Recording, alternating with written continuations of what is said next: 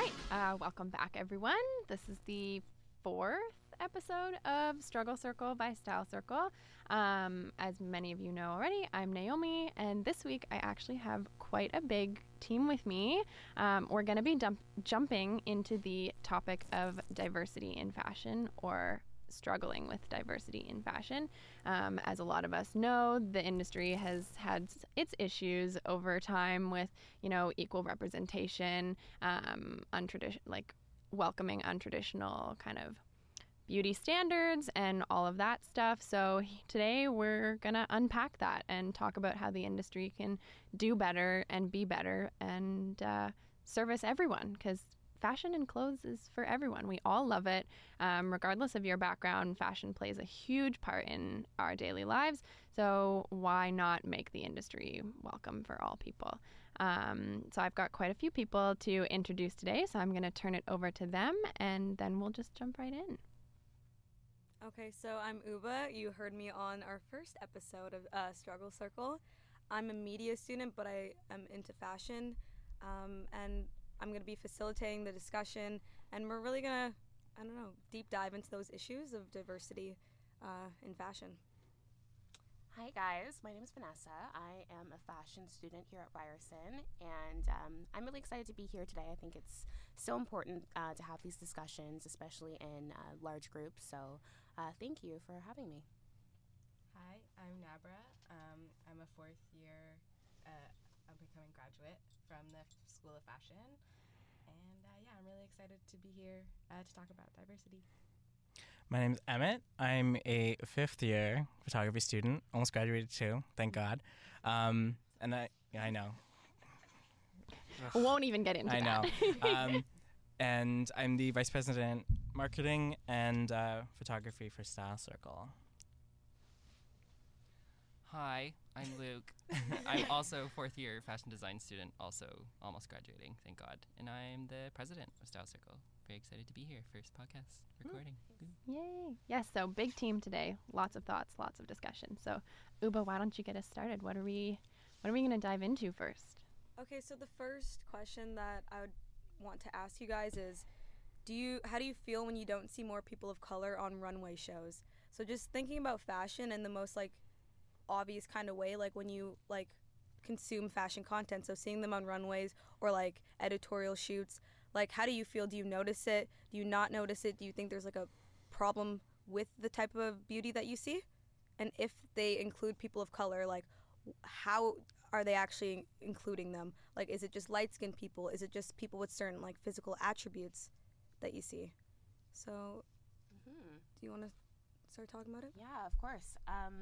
I think it's funny because as a kid, growing up and watching TV, I love TV, I never really took notice to how whitewashed media was, how whitewashed fashion was, and now just becoming more of an adult, not truly an adult yet, but more of an adult, I've noticed that it's everywhere in the fashion industry and in media as well. And now I feel like I'm almost numb to it. Sometimes I don't even really acknowledge it as much as I should, because it's literally it's everywhere. It's so ubiquitous in the fashion industry. I mean, unfortunately, of course, I think it sucks, of course. So I think similarly to Vanessa, it was the same deal. When I was younger, I didn't realize how prevalent it was.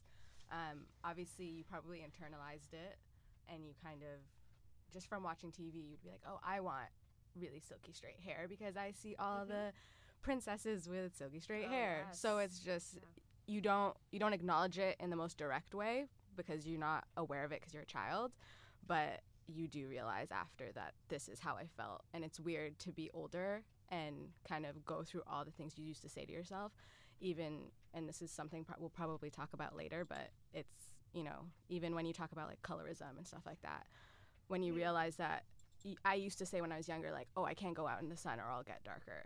And so It's crazy to think of, I used to say that about myself when I was younger.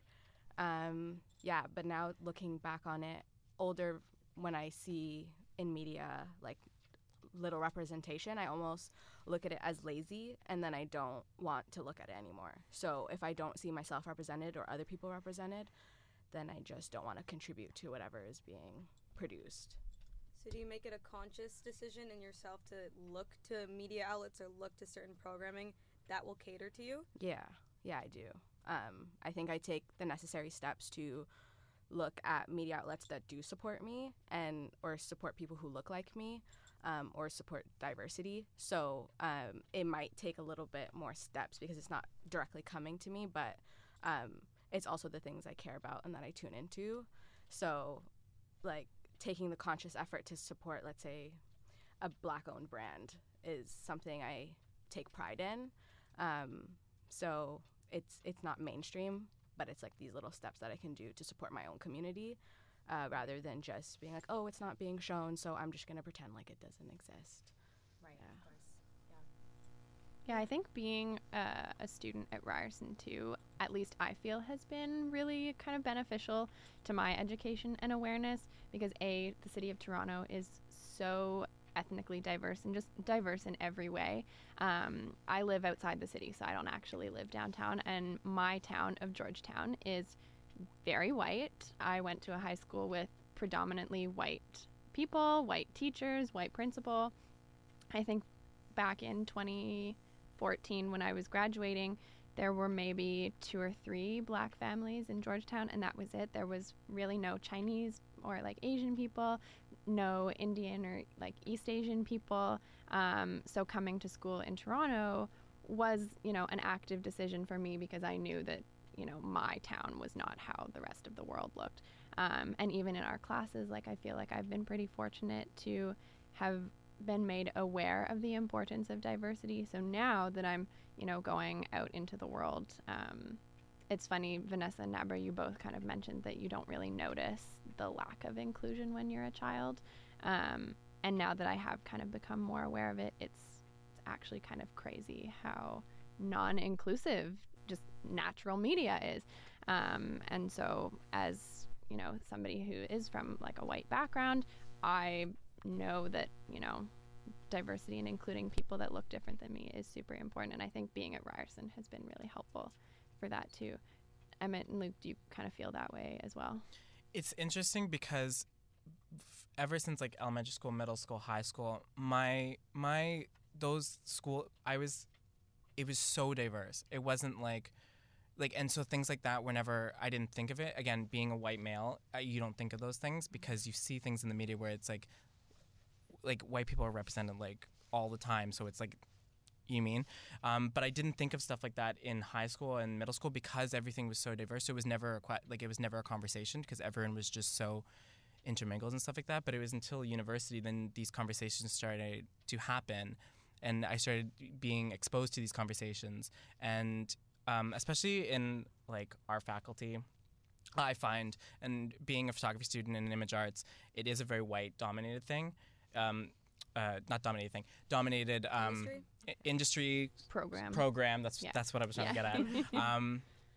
And it wasn't until it wasn't until I started that I really realized, like in first year, and I was like, oh, like it was weird because I think I was so, it was such in a bubble in high school and everything like that I was never it was not out of the norm to be in such a diverse group of people, like everyone from every single background. I had so much knowledge on all these different cultures and stuff like that just because people came from all these different backgrounds, right? But when I got to university, I was like, right? And so then I started being exposed to these conversations, and then I started becoming aware of these things, where it's going back to your question about the runway thing, right? Yeah. If I notice that there's, say, a runway show or something like that, and all the models are of one race, if they're all white, I'm I even get turned off. I'm oh, I don't like that, because I genuinely I don't know. It's just I don't know. Yeah.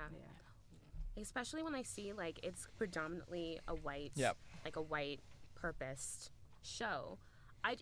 Number one, it is lazy. It's for sure lazy. But to me, it's to the point now where it's almost purposeful, because you hear in the media, you hear constantly how how white fashion can be, and how so many designers are doing the wrong thing and doing just not being inclusive, number one. So now when I see this and it's continuously happening, I truly think it's purposeful, and I feel you're limiting so many people because you don't want to associate your brand with a Yeah. certain type of person.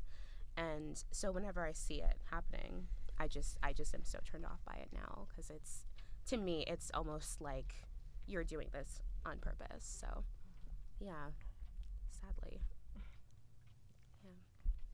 Well, for me, I've never been in like a diverse school space.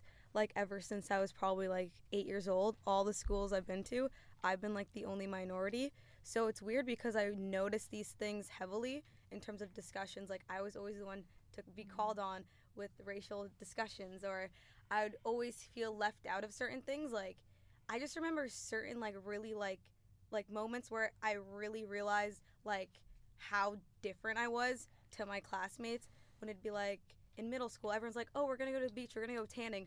Oh, Uba, would you want to come? Or like just so many different things, like where I realized like how there's a problem systematically, which I don't think people really understand, that the reason why our programming, our content, what we've received through media outlets is all reflective of like societal constructs and also systematic problems that have been like in place for so many years. And it's not even just a thing of being black, it's about like any minority, to be honest. And then you feel like the only media that I consume with black people a lot of the times are like in subordinate roles. So like slave movies about segregation and like apartheid and like whatever. That's the only time I see myself represented. So it'd be like, it's like when I was a kid, I never had like, what's it called, Princess and the Frog, or a Disney princess. But at the same time, she's still poor, and then she overcomes this poverty.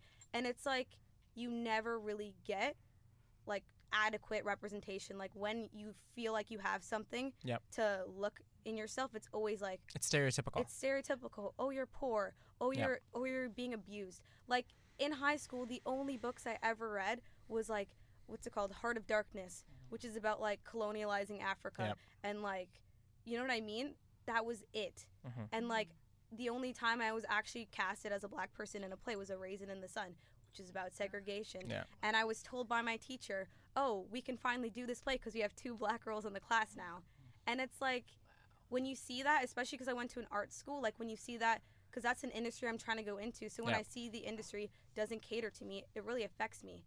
And it, like, even what you're saying, like as a kid, like I would always like, some days I would like be like in my room just thinking like, wow, I wish I was mixed. Oh, my life would be so much better. Like I wish I looked like this. And that's like really messed up to think, and to have those types of like complexes brought out to you at like a young age. So I feel like when I look at fashion, it's like I consume a lot of fashion. It's like, it's not even, I just feel like nobody cares about my money, but yet they're still exploiting my money, if that makes sense, because you're still going to buy things there. So it's on a lot of us who create that content to be aware of it. You know what I mean? And also, like, vote with your dollar. I think as a student, with the limited money I have, I like am trying to make a conscious effort to really put my money in something I believe in and something that represents me or what I want. So I'm like trying to, if I don't see myself represented in like in a clothing store, maybe I can do something different. Maybe I can thrift something. Maybe I can buy something vintage. And that's something I'm trying to ingest myself, not only in fashion, but in different, you know, realms just in general. Because I definitely agree with you. I think it's so important for you, like for me as a person who sees a problem, like a systematic problem, for me to make an effort with the money I do have, because that's really all I can do at this point in time. Okay. And also in terms of like jumping onto cosmetic brands, like you see brands like It Cosmetics. I remember I saw this video on Facebook like surfacing about the person who owns the brand, talking about how important it is to represent people and inclusiveness. Yet she literally has like 5 foundation shades, and the darkest one is like tan, if that. Do you know what I mean? So it's like you'll see people who bring on these issues and really try to tackle these issues, but then the thunder is stolen by someone who's not even doing that, and it's like controlled by like a white woman who claims to care about people, but yet she has like 5 foundation shades and they're all light. You know what I mean? And it's like you'll watch YouTube or you'll watch so many things and you'll see people being like, oh, I love this brand of makeup, and it's like, great, I'm watching it, I can't ever buy it, and it's like, how are people getting praised for something they're not even doing? And like, if you're buying makeup, like, do you consciously think to buy from brands that have like wider shade ranges? But it's like, I wouldn't expect you to do that necessarily, because it's like, you need to get something that fits you. But at the same time, I'm like, to what extent should we expect like white people or like other people in like a higher position to like fight for my rights too? Do you know what I mean? Yeah. I mean, I guess on that note, like, I've never even thought about it that way. Like, I've always been able to just pick from any brand because I like how the product works. I like that, you know, this foundation or this tinted moisturizer has, you know, the level of SPF that I want. It's never been about, oh, does this shade work for me, or does this brand even offer a shade that works for me? And, you know, that as I'm saying that, it also kind of feels hypocritical in the sense that, you know, I want to be somebody that, you know, supports inclusive brands, that uplifts other people that don't get included in the ways that people that look like me do get included. And yet here I am, like, buying from brands or buying from companies, not even thinking about whether or not any of my other non-white friends can shop at the same like company. Going to Sephora, like, I literally have the pick of the litter.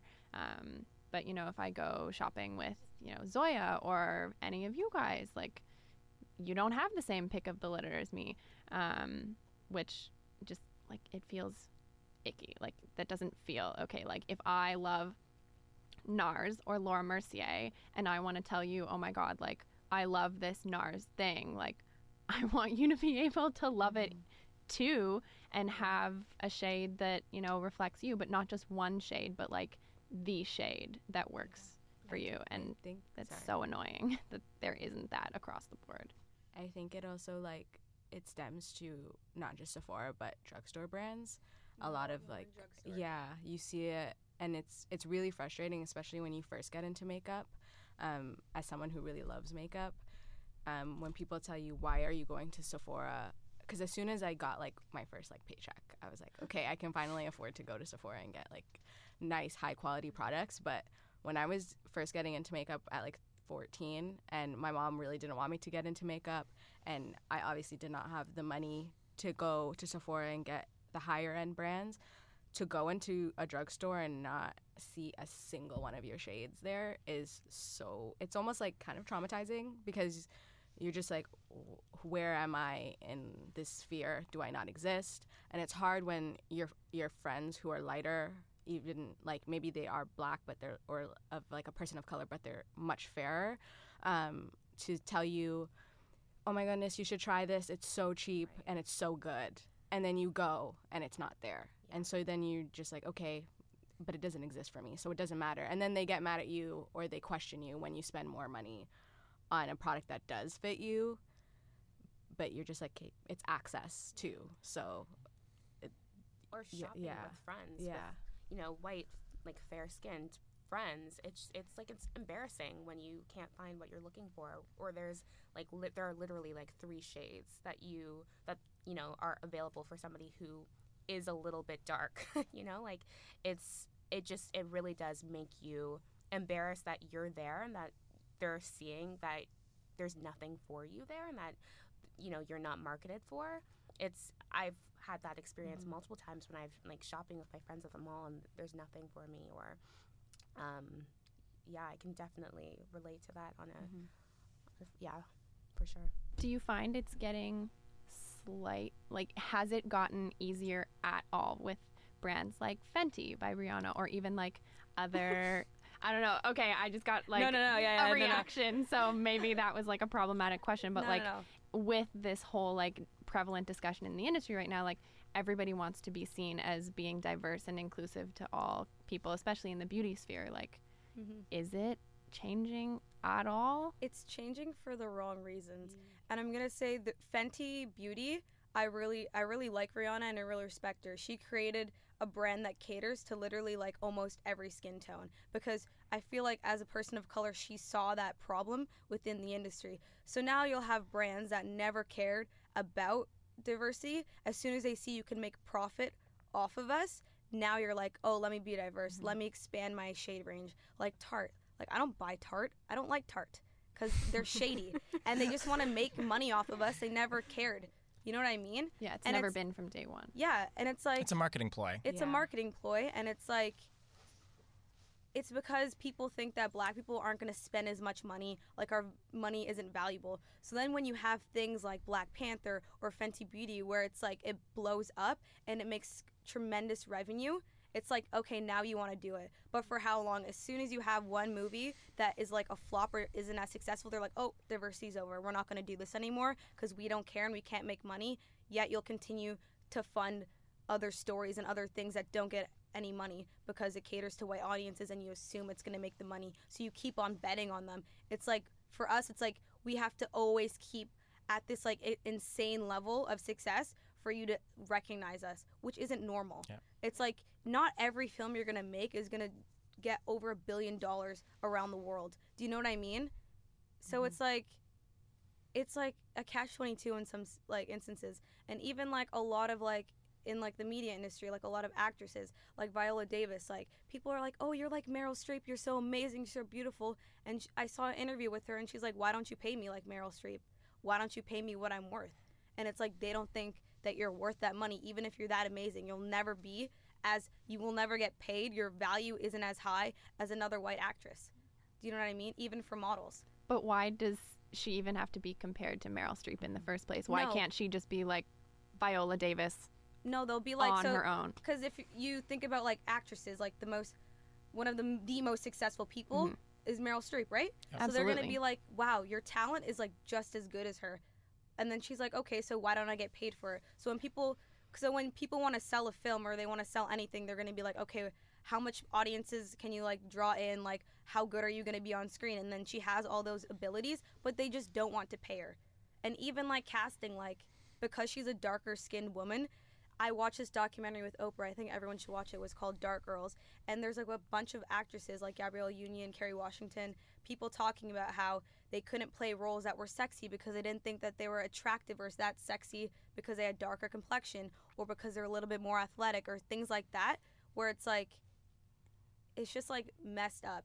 And as soon as the point about the Fenty Beauty or just like this whole thing about diversity now, it's like it's become a trend. And I'm afraid that as soon as it's just gonna come and go and people aren't gonna really care about it when it's like an everyday thing for so many people. Yeah. Well, unless they're going to put more diverse people in, executive power positions, But it's never going to really change. how is that gonna happen when everything when you think about jobs and how you get access to jobs is through word of mouth? When you're in certain institutions, like certain times you don't even feel like you're able to reach these things because you've been like stigmatized your whole life, and it's like a systematic problem. Like if you live in a certain neighborhood, your quality of education isn't going to be the same.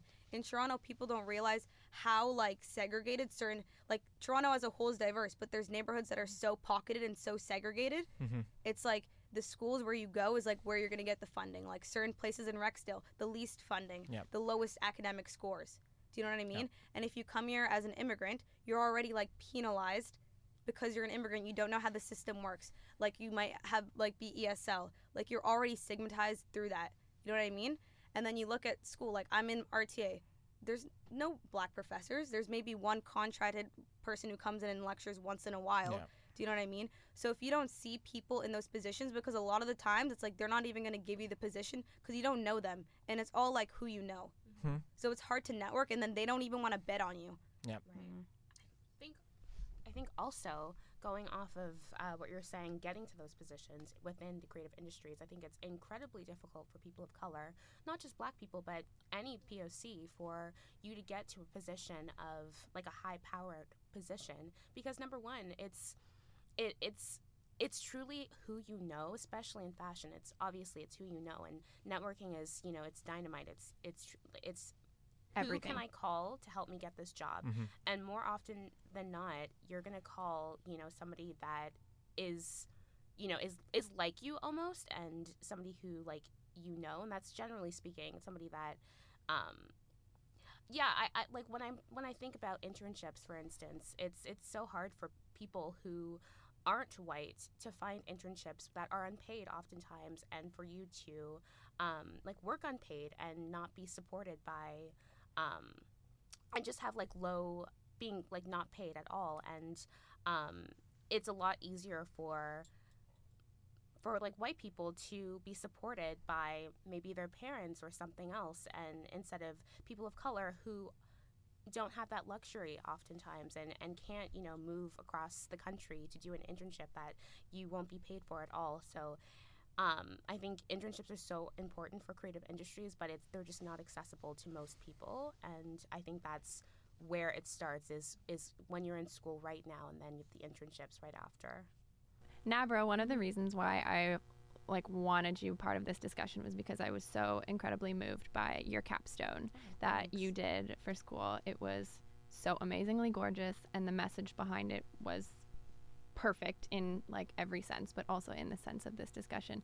Can you kind of talk a little bit about, for people who maybe didn't see it or don't know what your capstone was and what kind of the motivations behind it were? Yeah, sure. So my capstone was basically I wanted to create a platform specifically aimed for Black women to have kind of like this digital safe space where they could discuss things about makeup and hair, like beauty and cosmetics, but also identity and kind of deeper things that are all wrapped up into our both physical and like mental spaces. And I just felt like as a person of color, and when I initially did this project, I wanted it to be a platform for all people of color, because I realized that there are darker skinned individuals who aren't Black. But I realized that there's so much trauma within like Black female perspective. And there was, because it's academic, I had to do so much research academically, and I just couldn't tackle everything. So I didn't want to half it at all. I kind of wanted to make sure that I could do the best I could in the section that I could. And as a Black person, I didn't feel it was appropriate to kind of do all of it at once, as well as I feel like a lot of the issues that we see with dark skin is all rooted in anti-Blackness. Like, it goes back to, I don't want to look Black, or I don't want to be African. So I kind of felt the need to just focus it on Black women and do what I could in that sphere. And then hopefully people could understand where I was coming from for that one specific space. And so then I created a digital safe space called Blush, which is a beauty website. It's kind of like Refinery29 or Coveter. It has interviews and editorial content, all based on makeup and like hair. So I interviewed 10 women from different like ages, backgrounds, ethnicities, religious backgrounds, as well as kind of like makeup skills. Some of them talked more about hair, some of them talked more about makeup. And they kind of just talked about their identity, how they felt about representation in the beauty industry, how they felt about not being seen, but also what they love about makeup. So one of my participants, her name was Fatma. She loves doing makeup as like a form of like self-expression. So she uses like anime characters to make her makeup looks, and it's like super cool, and she like posts them on Instagram, and so they're all inspired by different characters. And so she showed me her sketchbook of like different looks she did, and I just thought it was the coolest thing. And she also talked about being like Black and Muslim, which is a huge thing for me because I'm also Black and Muslim. So I really want to get someone's perspective of, you know, how do you live in these spaces when you feel like you're being erased from all the conversations? So she talked about that. But then there was also another person named Alex, a friend of mine, who talked about like her Afro-Latina heritage and how for a lot of her life she used to reject her Black side and like didn't want to acknowledge it, and how her community didn't want to acknowledge it. And so that was really interesting to hear from her about how she had to kind of like grow and unlearn what people used to tell her, because there was like a saying that she told me that was basically, in her family they would say like to better the race, which is the idea of getting with someone of a lighter complexion so that your children will be light. yeah, it's No, like I've heard of that. yeah, No. it's some serious heavy stuff, and I was just like, this is crazy. So it was cool to hear everybody's stories and hear everybody's backgrounds, and it was a lot because you hear a lot of trauma as well, kind of just things people had to deal with growing up and really unlearn. But it was also great because I felt like people were really open with me.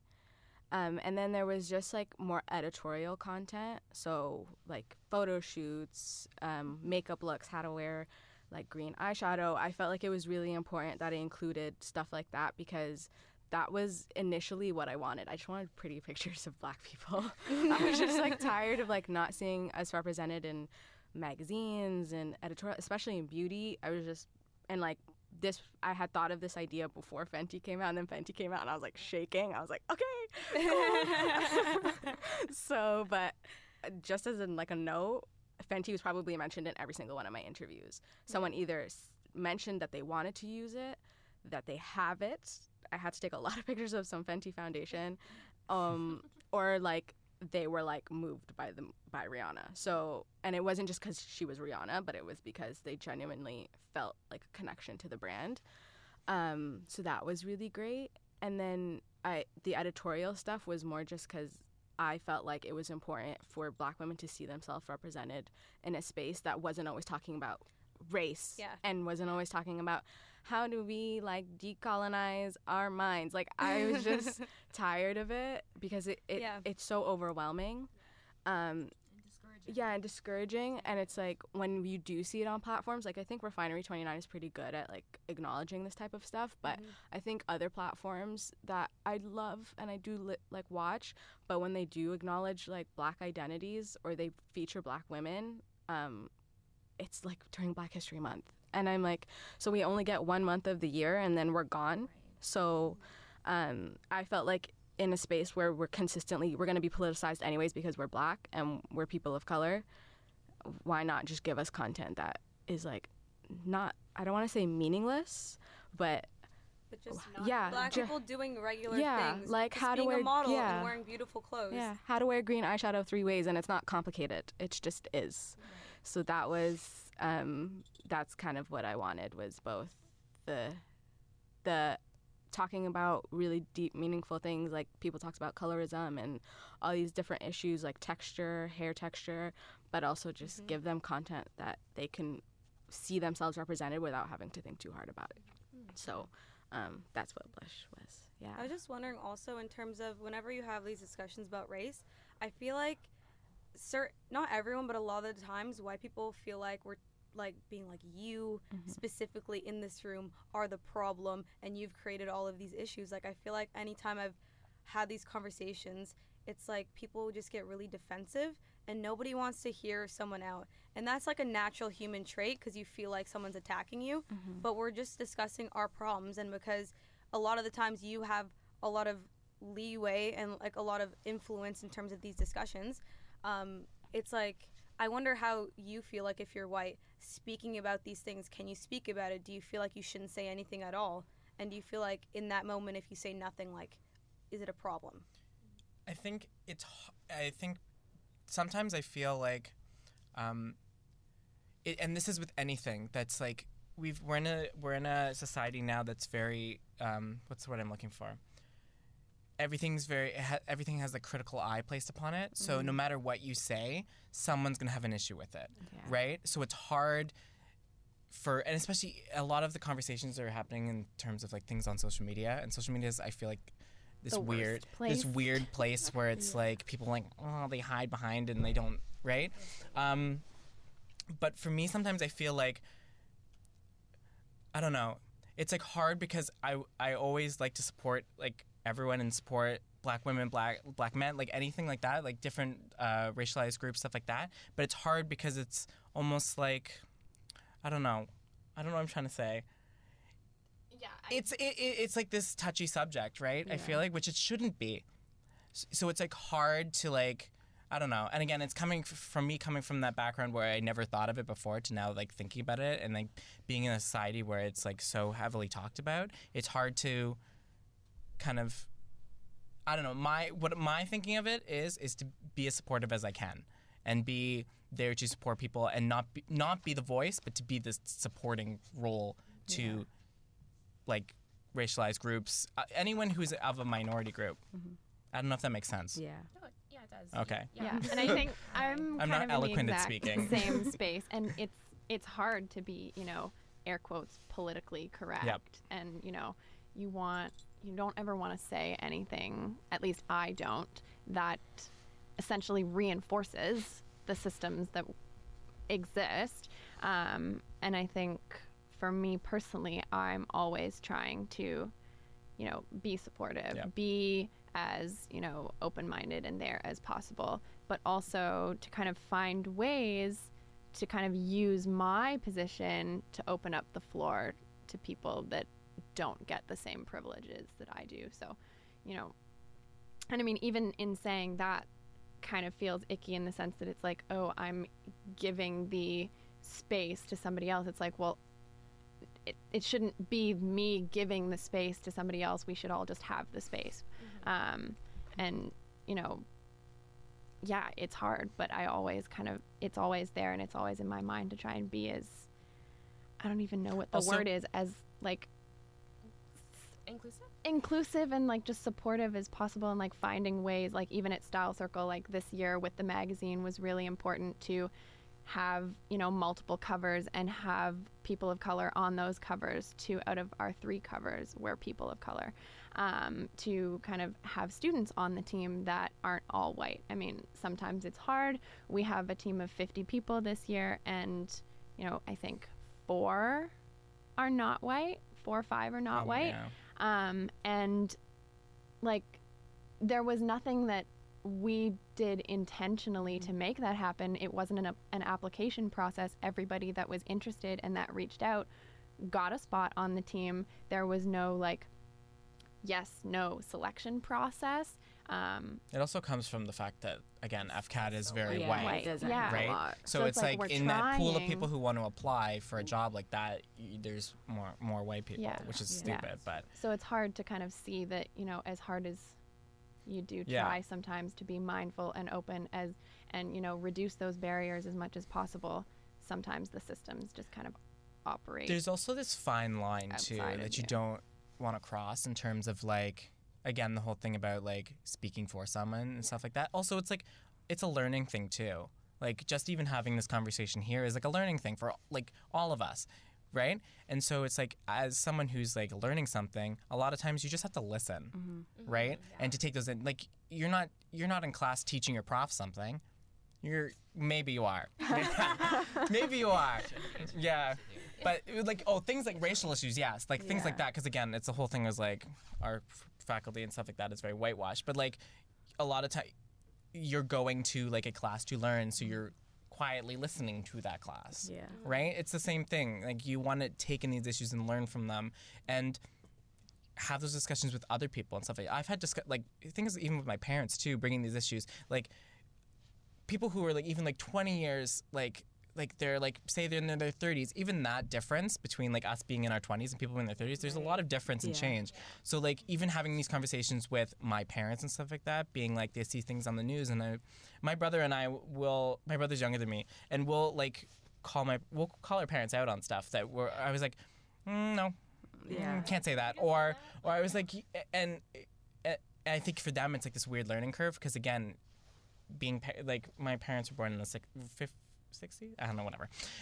But again, that whole thing, it was a different time, and so like they have to like adjust, and then here we are, like, right? I don't know, but I don't know. And I also find it hard to, like, there's always that problem with tokenism as well. You never want to be tokenistic and be like, ooh, to be diverse, we're going to include like a person from this background, a person from this background, and like, ooh, got all our bases covered. But how do you navigate that space where you do want to purposefully be inclusive, but you don't want it to be like counterproductive or like surface level either? And that's where I'm still learning too. In my opinion, I think it depends on like the position that you're giving to that person. Because if you're just, having a bunch of, token, like just a couple people who are like interns for instance, and really have no like voice for the actual company or brand or whatever label, it doesn't matter, then there's really no change that's happening. Unfortunately, just interns don't have very much to say for much.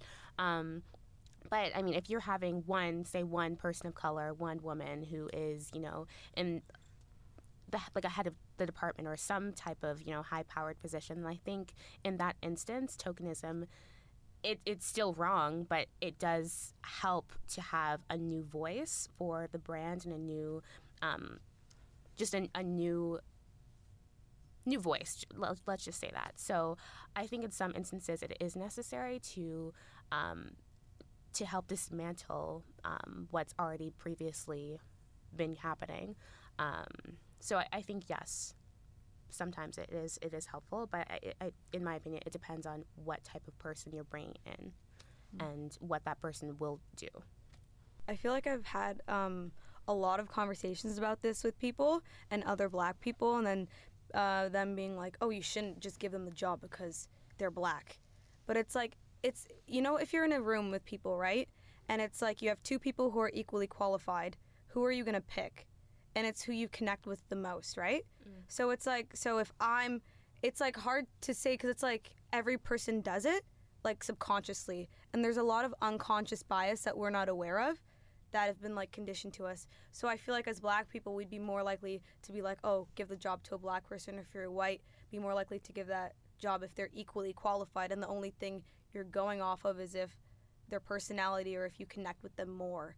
So I think to some extent we really do need to actively have a certain type of requirement. So like for women in the office or people of color in the office, and that's for a lot of different groups, even like Indigenous people, like a lot of scholarships, a lot of things are specifically made to cater to them, to like break down the system a little bit. You know what I mean? So you have to start doing that. Like you might be qualified. It doesn't mean you're the most qualified, but just to bring like a new voice or a new, new system in place, you have to do it, which is like kind of bad because you might not be getting what you want at first, but it's like if you look at it long term, it'll help long term change. Do you know what I mean? But even that, I feel like if you're a woman, let's say, doesn't matter what race you are in the workplace, and you start hiring more women, men might start to be threatened and be like, oh, now I have less of an opportunity to get a job, or now like my place is being taken or being overlooked. So it's the same thing with like minorities. All white people might be like, oh, now it's easier to be a person of color because now everyone wants to hire you and you have more like opportunities. And I've had conversations with people who think that like, oh, you're Black, so you're gonna get this job easier than I am. Now it's like it's bad to be white. It's a bad time to be white or something like that. Do you know what I mean? Yeah, I've come across that too, and that feels raw. Even in FCAT wrong. or in my media class, there's so many things that people don't know, and it's shocking to me.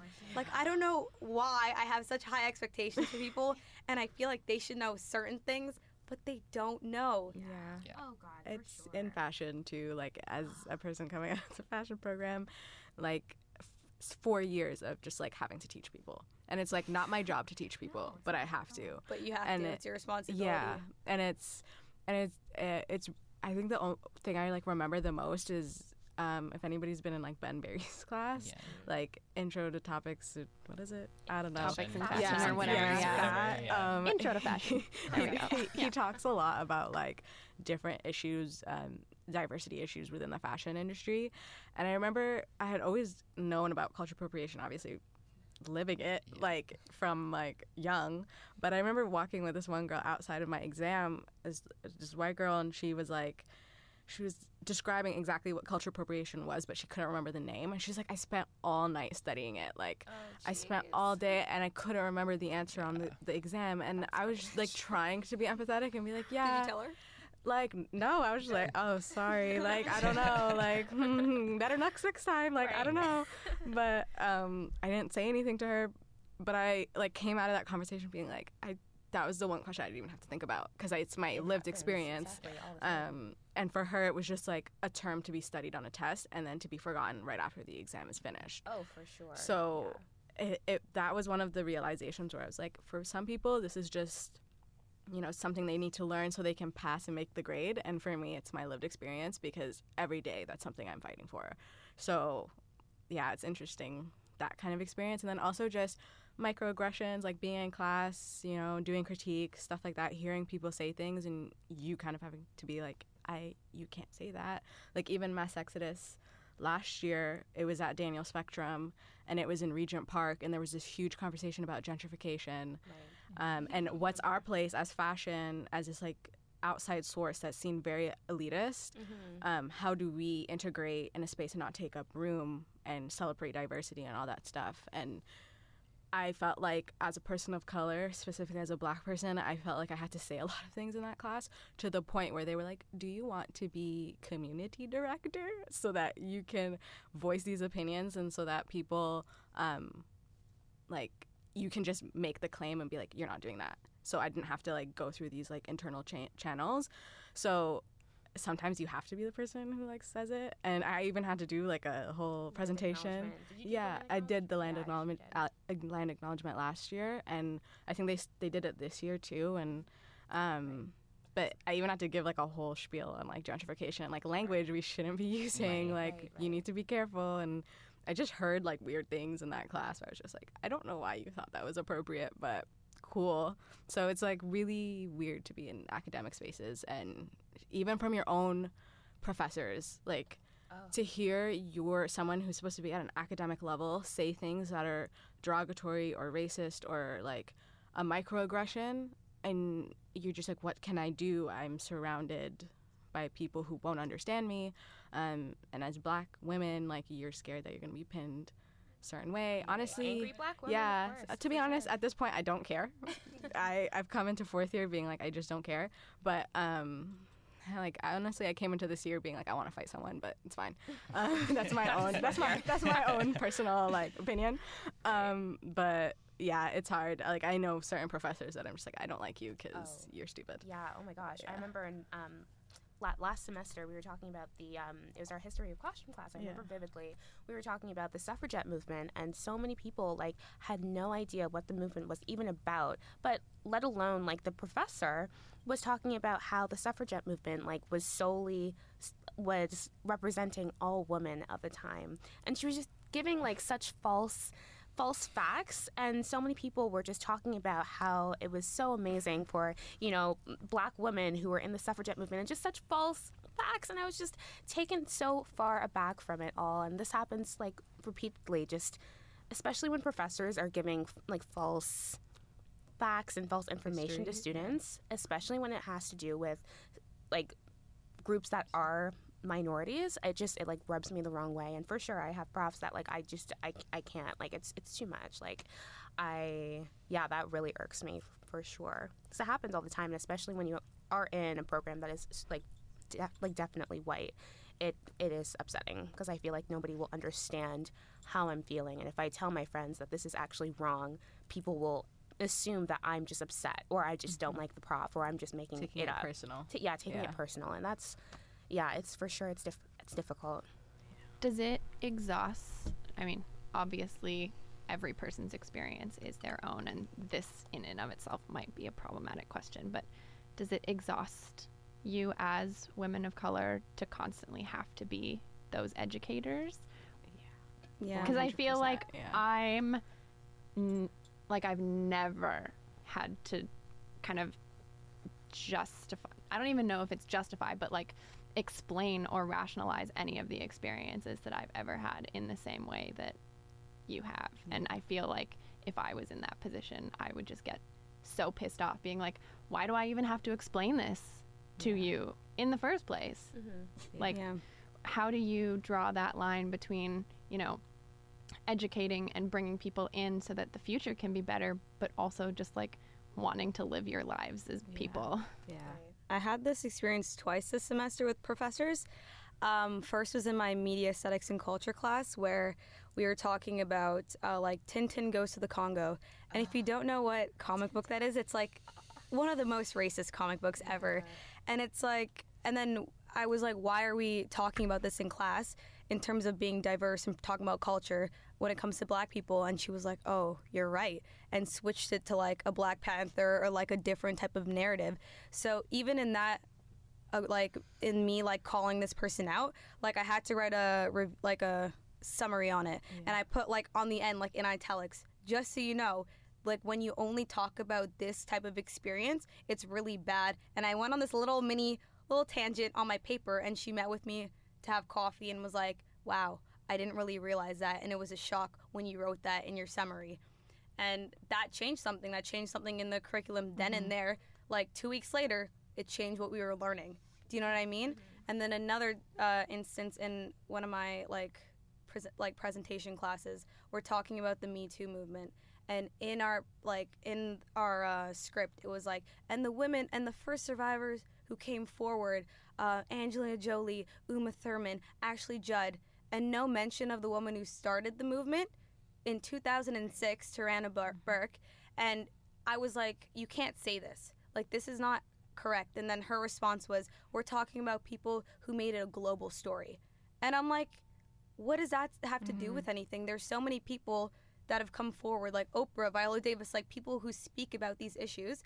And it's like, how can you call yourself a journalist when you're literally picking and choosing what type of narrative you want to tell, and it's not even the right story. It's not even the truth. You know what I mean? So I called her out on it, man. Went back and forth on the emails. And it's like, I have to do it, like, because I did a piece, I directed it. And to me, that was really important to properly tell the story, like properly explain like what Me Too is. And we did a male panel too, because I didn't want to leave men out of the conversation. So I'm always consciously trying to bring like a new narrative and like a diverse perspective. You know what I mean? And so she changed it eventually after I had to like bark at her a couple of times. You know what I mean? And it's like, yes, I get really, really aggravated sometimes, because it's like, why do I have to fight? I have to take time out of my day to now educate someone who's been teaching here for 25 years and who's worked as a journalist, has worked in the industry. And it's like, why do I have to do that? But it's like, I will do it because it'll help eventually. Yeah. So it's like, we have to then take on these burdens, which it's fine because you're used to it. And it's like, I'm used to it by now. Yeah. You know what I mean? And if I don't say something, no one will, and that won't do anything. Yeah. It is tiring, though. I mean, like, because then you're associated with being, you know, that stereotypical angry black woman. And especially when you're doing it with a prof, you don't know if they're going to grade you poorly because they've. What? Sorry? I don't even think about that. Oh, I do. I definitely do. I guess, like, some people just really don't care, and that's fine. Like, that's fine for sure. But especially when these things happen in school, I do think about how it's perceived, especially with profs, especially when you do call out profs, because they could easily just, like, you know, just not help you in the future, or just not, like, give you poor grades. And I feel like that's definitely an issue that, other friends of mine have faced, for sure. And it's unfortunate because, I mean, as a professor, I think as a student, I mean, you think that your professors are, you know, all-knowing and are giving you, like, the right information. But it truly does show how much, you know, everybody is learning, and especially learning about these conversations. No, like, everybody just continues to learn. And, I think it's really important to call it out, for sure, because... Yeah, I mean, it's tiring. It's tiring. That's all I'm going to say. It is tiring. I 100% feel tired. But I also agree, like, I do feel compelled to say something, because if I don't, like, I know I'll regret it later, because those people will just go about their life, and I could have made a change. And, like, too, you do want to see change, so you feel like it's whatever. If I can quickly say something, then I'll say it. But it is tiring. I do feel like sometimes I'm just like, Google's there, Twitter's there. Like, resources are so accessible, so why not use them? But yeah, I do feel tired, and I feel like I've had specific, like, experiences. I work as the editor-in-chief of RadMag, and when I was incoming to the magazine, I was kind of working with the previous editor, and we were working on our last issue, and we were we were doing a cover, and this was our first, in 6 issues, our first person of color on the cover, and it was this like black model on the cover, and there was 2 photos that we really liked. One was a beauty shot, and one was like a shot of her crotch, because she was wearing this like underwear, and it had like text on it, and so it really showed the embroidery of the of Bronwyn, her garments, and it was really beautiful, and they really liked it, and they really wanted it to be the cover, him and this other girl on our team, and myself and our current art director, we're both like people of color. We feel very strongly about like the direction of the magazine, and a huge thing when I came onto the magazine, I was like, your magazine's super whitewashed, like you need to fix it. That's what I want to do when I go on to Rad Mag. And he was very like set in stone that he wanted that crotch photo as the cover, and I was just like, no. And then we kind of had to go back and forth. I had to email him, and I had to like basically tell him a history of like, you can't do that because Black women's bodies are sexualized in the media. Often when we do see them, this is your first person of color and it's going to be her crotch. Like, that's crazy to me. And he was just kind of like, well, we can talk about it more. And I was like, so I sent you this whole email and you're still arguing with me about like these are not just my feelings. These are facts that I'm telling you. And we had to kind of we had to meet up and talk about it, and then we had to come to a compromise. So then we ended up doing the beauty shot on the front and the crotch shot on the back, so it was a double-sided cover. And I was like, okay, it's a compromise, but I don't know why I had to go back and forth with you for like 3-4 emails about something that is so clearly set in stone that is not appropriate. Right. And so it's stuff like that you kind of gets you riled up, but what can you do? Yeah, I'm also like thinking about in terms of like our relationships with people, and like how conscious of a decision do we make to like have different ethnic people as our friends. Mm-hmm. Like I only have Black and white friends, which is like really strange to me. Like, and I just was reflecting and I'm like, wow, why don't I have any other types of friends? You know what I mean? Yeah. Like, why don't I hang around people like that? Yeah. You know what I mean? It's because I'm a product of like my environment, who I'm exposed to. So it's like, even like in your everyday life, like do you notice these things, or do you try? Like, I feel like it's hard. I can't just walk up to like a Korean person and be like, hey, you want to be my friend? You know what I mean? Like, yeah, but it's like, I don't have any Asian friends. You want to be my friend? You know what I mean? Like, it's like hard. And even like dating, it's like, do you feel like you're expected to date a certain type of race? Like, do you sometimes feel mad if you see like, what's it called? A black guy with like a white girl, and it's like they only date white girls, or like even like those types of things. Like, how do you feel like? I know it's not really in the topic of fashion, but it's just like interesting to think about. Yeah. In terms of like, do you feel obligated, like in the types of relationships you have, to like be with certain people, like either friends, romantically? Do you feel like you should have? I just naturally have friends of like all different backgrounds, so it wasn't something I ever like really thought about. But I do find, as a Black person, it's easier sometimes to be with other Black people because they just naturally know what you're going through. Like, you know, being friends with other people of color, it's great because they do get it. But then there's certain things that you're just like, why'd you have to say that? Why'd you have to do that? And then it's kind of that, but that doesn't deter me from being friends with them. That's kind of a learning curve, and I'm sure like me growing up, I've said things about like other races, and I'm like, okay, whoa, collect yourself. That's not okay. So it's a learning process, I think, both ways. Right. Yeah. For me, I think it was a little bit of a learning curve, curve. Yeah.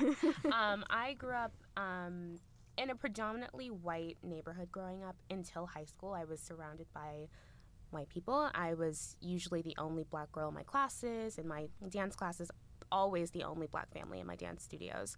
And I think growing up I was just attracted to white people because I was surrounded by them, and I never saw any Black people other than my family members. But now, going off of what Napper said, I definitely agree. Seeing, you can understand the struggle that you have with other Black people, and I think in certain relationships, it's it's nice to have that understanding off the bat. But that's not to say that, like, I wouldn't date somebody out of my race, for instance. But I can definitely attest to what you're saying, Nabra.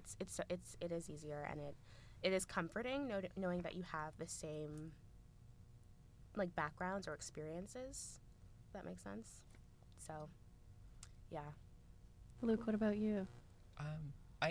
I think the only thing I can say is I had a similar high school experience to Emmett, where I went to a high school that was extremely diverse, where I was like the token blonde, blue-eyed kid, because we grew up in a neighborhood that was a little bit impoverished, in a small section. So there was a lot of like immigrant families, and I went to a feeder high school, so there was, kids from a bunch of different communities.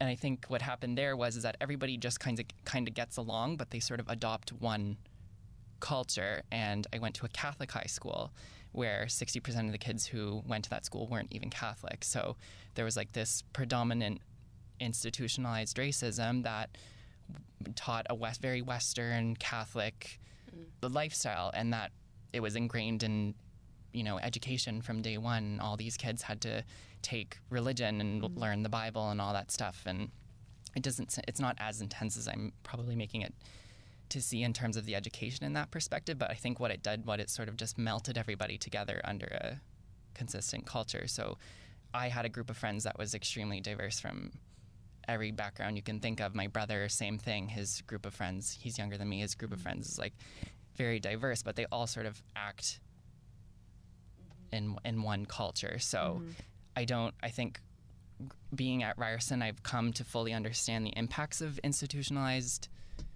discrimination and how like systems and policies and education are so flawed. And at Ryerson, I could talk to you all day about how flawed it is and how, at least from a design perspective, how blatantly racist the education is. But I think growing up, I just didn't expect anybody to act any different than, or like, you know what I mean? Like, we're different visibly, but all the boys acted the same way, and ironically, I guess a lot of them did adapt sort of elements of what would be quote unquote like black culture, like hip hop culture or whatever, how they would put it. But I wouldn't necessarily expect people to act any differently from what we were kind of forced into in this Western white Catholic education system. So I have had a very strewed understanding of what diversity was, or what people of different backgrounds really meant, and how to like approach or discuss topics about that, or how to like just be around people in those settings like appropriately, I guess.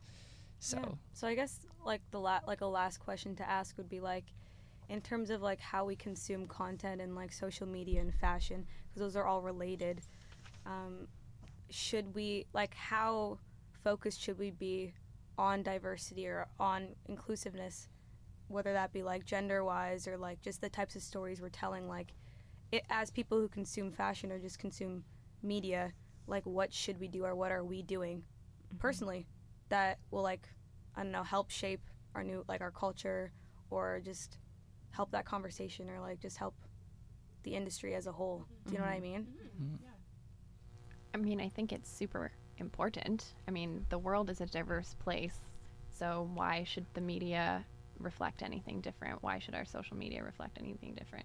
We all have money to spend. We all love fashion for our own reasons. We all use social media. So to me, it still seems so flawed that there are people that don't see themselves represented on a daily basis, that don't have products or brands reflecting them, catering to them, acknowledging them. In the creative industries program, like a lot of my background has been in business and kind of the more corporate side of fashion and the arts in general. And over the years, like I've come across insane studies and data that shows, I mean, to put it in a gross way, like companies that are diverse in their, hierarchy internally, but also companies that cater to diverse people, they make more money because you have everybody to choose from. You're reflecting everybody, you're catering to everybody. Everybody can see themselves as participating in your company. And I mean, if you're gonna be racist but still be diverse, at least do it for the financial side of it. Like, it makes no sense to pigeonhole yourself into one like very diverse kind of, or one like niche non-diverse market. But as somebody who's also like come from a very white background, coming to Ryerson and like being exposed to all these different diverse cultures, and also learning along the way the challenges and nuances that come with living in a diverse culture, I definitely want to be somebody in my career that pushes the industry forward, that makes it possible for people of all races, all body types. Like, we haven't even gotten into the whole disability, body type, body size, body shape side of things, gender as well. Like, we'll probably discuss this in another episode. Like, the fashion industry is predominantly run by women, but why are all the major brands and major companies still run by white men? Yeah. Like, that blows my mind and seems so imbalanced. So, I mean, diversity definitely oftentimes falls into those racialized discussions, but there are so many other ways that the industry needs to step up in being diverse that we haven't even touched upon. They're entirely other cans of worms. So taking all of that into account, I definitely think the industry has a long way to go, and it just seems stupid that the content that's out there now doesn't service everybody. I don't know if everybody else feels I the same agree. way. I feel like what you were saying, like, we didn't even talk about all the other intersecting parts of diversity that could play into it, and there are so many other parts, and they really are. Everything is just so loaded that you really do need like another complete other like episode for it. I just feel like the best way you can be an ally is retweet, do what you can on social media, like, comment, like, post it. I feel like a lot of people are like, how do I help? I can't help because I'm not a part of this community, but you can. You just need to figure out the appropriate ways, which is not talking over people, but passing the mic over. So a lot like this podcast, which is like full of different types of people who can voice their opinions on things they actually know and experience, rather than you just having a panel of people who don't actually live those experiences. They're just looking at it from an outside perspective.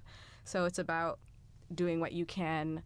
And I know people look at social media as like a negative sometimes, and it can be like a complete, like, just suck you in for no reason. But it's really powerful, and if you just do what you can to retweet, repost, comment, like, that is in itself is being helpful. And then trying not to take up space where you're not supposed to take up space. So if you want to learn and go to like a panel discussion, go to the panel discussion and learn, but don't be like in the front being like, yo, what's up? Can I like can I get your mic and like ask my several questions? Like, it's not your place. And I think those conversations are happening more and more these days. So hopefully it starts to become more apparent that that's a solution to it. Right. Yeah. I can definitely agree with you, Nabra. In terms of social media, I think it's really important for us to call certain things out as soon as we see them, and definitely talk to our friends about issues that we see via social media, because it's a way for it to become widespread and mainstream off the bat.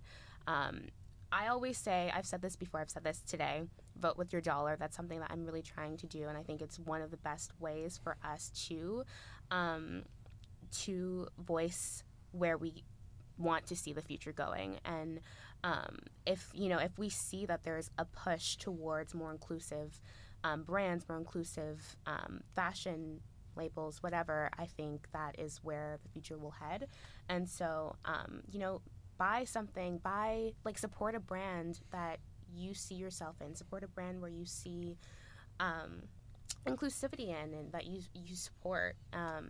That's something that I think is really important. But also, if you are in the creative industries and you do want to have a career in fashion or whatever, hustle, truly hustle and get those positions that you want in whatever capacity that may be, but truly hustle, because that is where diversity will come from is when we have people infiltrating or, making positions for themselves and making spaces for themselves.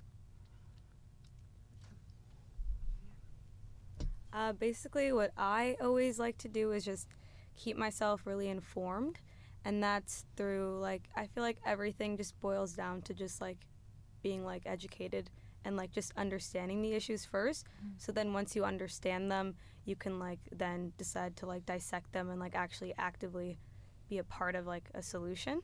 So even just language and just how we speak to people, like, you hear, like, certain things and be like, oh, like, that's a black guy, you can't do this, or, like, being like, oh, wow, you sound white, stuff like that. Like, I get those things a lot, so just, like, understanding, like, just, like, on, like, an educational standpoint, like, reading the newspaper more, being involved in, like, world issues, which makes you a more interesting person. Like, not even that you're, like, a better person, you're just more interesting. You have more to talk about when you're at a bar, like, you know what I mean? Like, just keeping yourself more informed, and then trying to, like, follow different types of news outlets, because a lot of the times it's very, like, biased or, like, one opinion. Like, you might follow something that's, like, super, super liberal, but, like, finding a more neutral type of media outlet to, like, go to will help you as well, because everything you're reading isn't going to be kind of biased, because everyone has a bias, you know what I mean? Whether that's correct or not correct. Just keeping that, like, where you get your sources of information, like, more, like, more diverse. Yeah. All right, so that was a lot. We unpacked a lot. We talked a lot, which is good. I think conversations like this need to happen more often. This was why this episode was super important to a lot of us on this team. Vanessa, Nabra, thank you so much for taking time out of your Sunday to come and unpack all these things with us. If people liked what you said and are interested to know more about you, where can they find you? My social handle is Nabra, Nabra, and then BADR.